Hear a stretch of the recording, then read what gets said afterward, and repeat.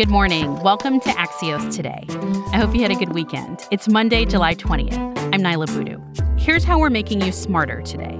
Federal agents are rounding up Black Lives Matter protesters in Portland. And medical professionals are getting better at treating the virus.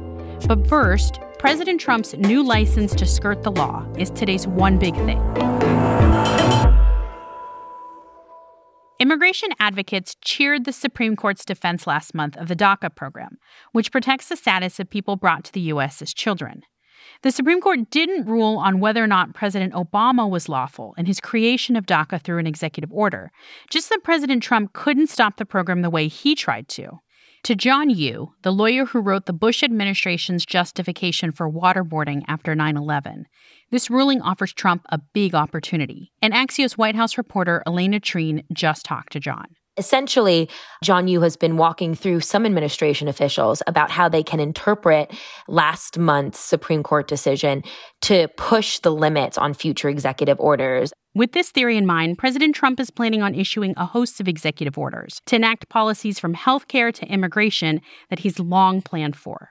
If you look back at what the Obama administration did when they instituted the DACA program, they knew that they couldn't get it done through Congress, and so Obama did it himself. And a lot of people, Democrats and Republicans, mainly Republicans, they thought that creating a program like that went too far and was outside of the president's executive power. President Trump was one of those that disagreed with it. But now that the Supreme Court is kind of pressing pause, really, on what to do about the DACA program, now he thinks that could serve as justification for future executive orders. Help me understand this, Elena.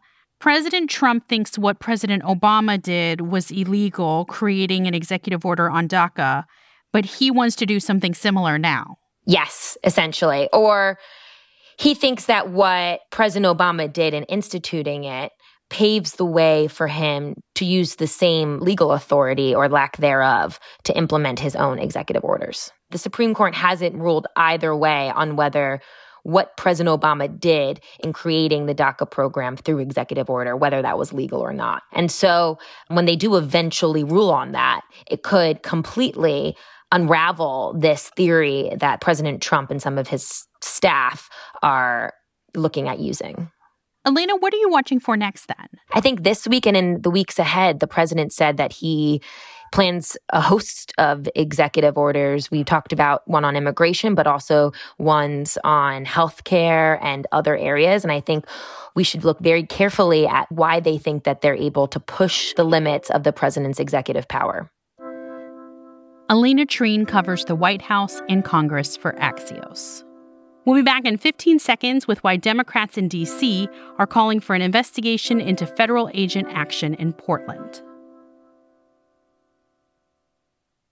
Welcome back to Axios Today. Axios Insider is a sneak peek into the conversations we have in our newsroom. And during Black Lives Matter protests in Portland, federal agents from Customs and Border Protection have been pulling up in unmarked vans and rounding up peaceful protesters. And I was just listening to what the Portland Mayor Ted Wheeler said about the situation on CNN yesterday morning. We have dozens, if not hundreds, of federal troops descending upon our city. And what they're doing is they are sharply escalating the situation. So I went to Axios co-founder Mike Allen to ask, Mike, what's going on in Portland? These protests have been going on peacefully for like 50 days. So, I have relatives there. A couple of my nephews went down there. It's a very American exercise. But then suddenly we have these videos, and this is another time. We might not know anything if this weren't for iPhones. We have these videos of stormtrooper-looking officials hustling demonstrators into unmarked, rented minivans. And now, Mike, House Democrats in Washington, as well as the Attorney General in the state, have gotten involved with this. Yeah, Democrats are calling for inspectors general of both Justice and Homeland Security to investigate the Trump administration's use of federal agents here. Democrats say the agencies are abusing their authority. Dwight Holton, a former U.S. attorney for Oregon, tweeted, "Politicizing federal law enforcement undercuts them and throws gas on the fire." Mike Allen is one of our co-founders, bringing us the scoop as always. Mike, thanks very much. Nyla, have the best week.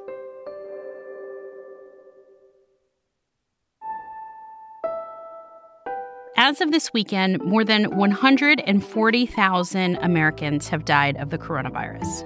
As cases continue to rise in states around the country, Caitlin Owens has been looking into this issue for Axios. The one big question I have is, have we gotten any better at treating this disease? Yes, we have, which is great news. We are better at preventing mortality. We found some drugs that have worked. We found non-drug treatments that work better, but there's no cure-all. And to that point, Caitlin, we're seeing lower death rates now than in March and April. And is it because of this better treatment? That's one reason. First of all, what we're seeing is a younger patient load. Their likelihood of surviving is just much greater than someone who's, say, 80 years old. Another thing is hospitals are not overwhelmed right now. Part of the reason why there was such a high death rate in New York and New Jersey, these doctors say, is they just didn't have the resources or the personnel or the time to give patients the kind of treatment that they can get when a hospital is not overwhelmed.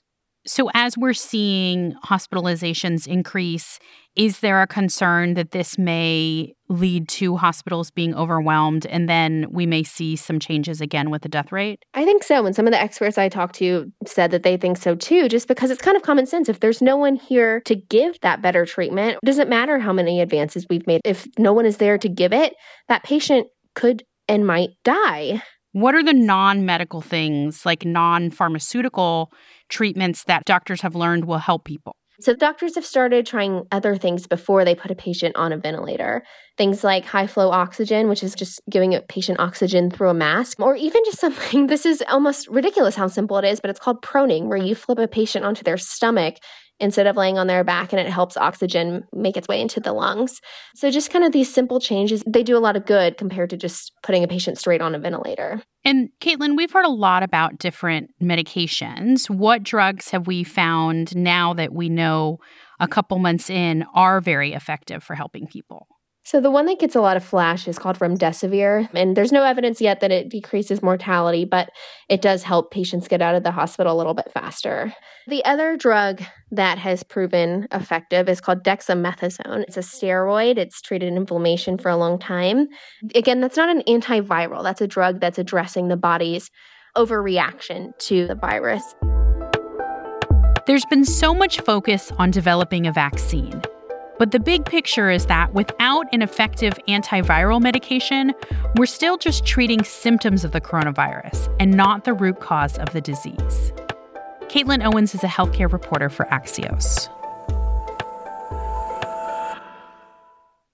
Before we leave you today, this is a great week to see the comet Neowise. This 3-mile-wide comet is passing through the night sky this month.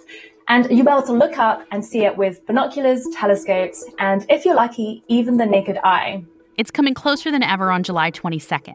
That means it'll be higher in the sky and even easier to see. And to do that, NASA says go out after sunset, look for the Big Dipper in the northwest sky, and the comet should be visible right below it. You'll want to look while you have the chance, because once it's gone, it's not going to be back for another 7,000 years. That does it for us today. You can reach our team at podcasts@axios.com or reach out to me on Twitter @Niala Boodoo. If you want more news before tomorrow, tune into our afternoon podcast recap. Thanks for listening, stay safe, and we'll see you back here tomorrow morning.